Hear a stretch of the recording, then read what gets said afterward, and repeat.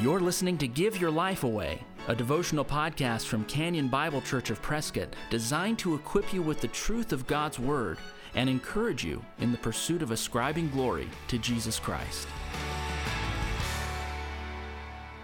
In today's podcast, we come to really a part two to yesterday's podcast. Yesterday's podcast, Paul began talking about our resurrected bodies, and he continues that teaching here in these verses, 1 Corinthians 15, 50 through 58. He says this, "I tell you this, brothers, flesh and blood cannot inherit the kingdom of God, nor does the perishable inherit the imperishable. Listen, I tell you a mystery. We shall not all sleep, but we shall all be changed. In a moment, in the twinkling of an eye, at the last trumpet, for the trumpet will sound, and the dead will be raised imperishable, and we shall be changed. For this perishable body must put on imperishable, and this mortal body must put on immortality. When the perishable puts on the imperishable, and the mortal puts on immortality, then shall come to pass the saying that is written, Death is swallowed up in victory. O death, where is your victory? O death, where is your sting? The sting of death is sin, and the power of sin is the law. But thanks be to God who gives us the victory through our Lord Jesus Christ. Therefore, my beloved brothers, be steadfast, immovable, always abounding in the work of the Lord, knowing that in the Lord your labor is not in vain."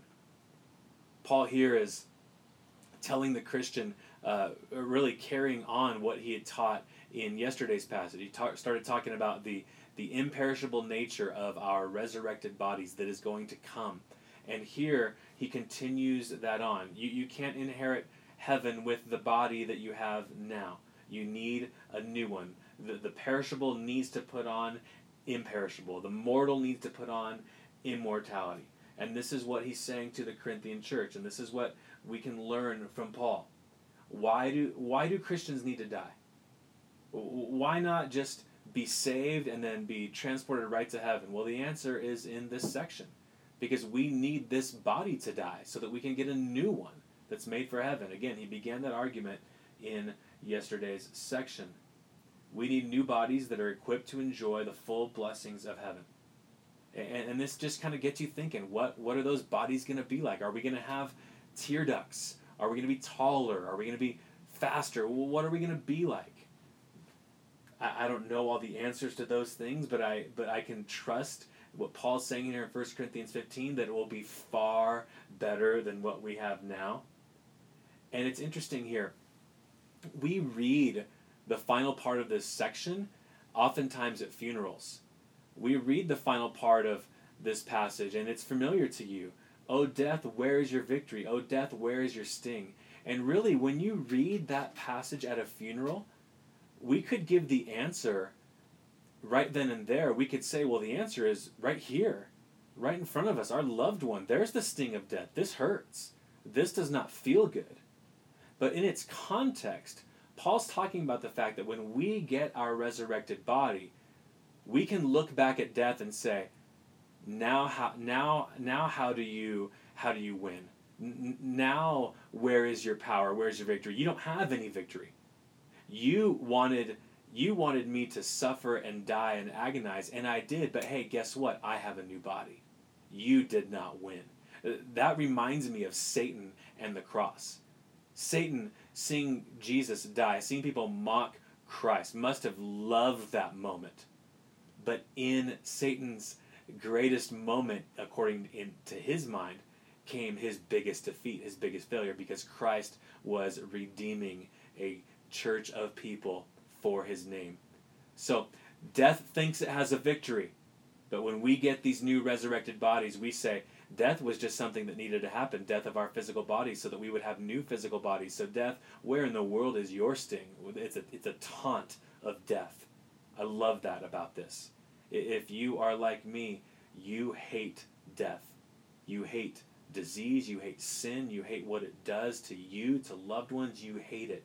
But there will be one time when we get our new resurrected bodies where we can look at death and say, where's your power now? You've been defeated. What a day that will be. And I want to close with the final verse in chapter 15. Therefore, because of all of this, because there is a resurrection for the dead, because we're going to get new bodies, because death will be defeated, because of all this, my beloved brothers, be steadfast. Be strong. Stand for what's true. Be steadfast, immovable. Don't let anyone push you away from Christ. Don't let anyone cause you to waver. Be steadfast, immovable, and always abounding in the work of the Lord. Until we die, we have work to do for the Lord. I don't care if you're 15 years old or if you're retired and you're 65 years old. We have work to do for the Lord. Work. If you're tired, work. Work for the Lord. If your body's not like it once was, work for the Lord. Why?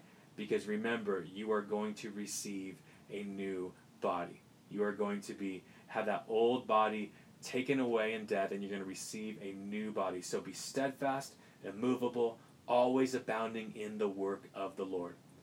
I remember the story of a person telling the great evangelist George Whitefield to slow it down. You're going to wear yourself out. You're doing too much for the Lord. Your schedule's too full. And Whitefield said, I would rather burn out than rust out.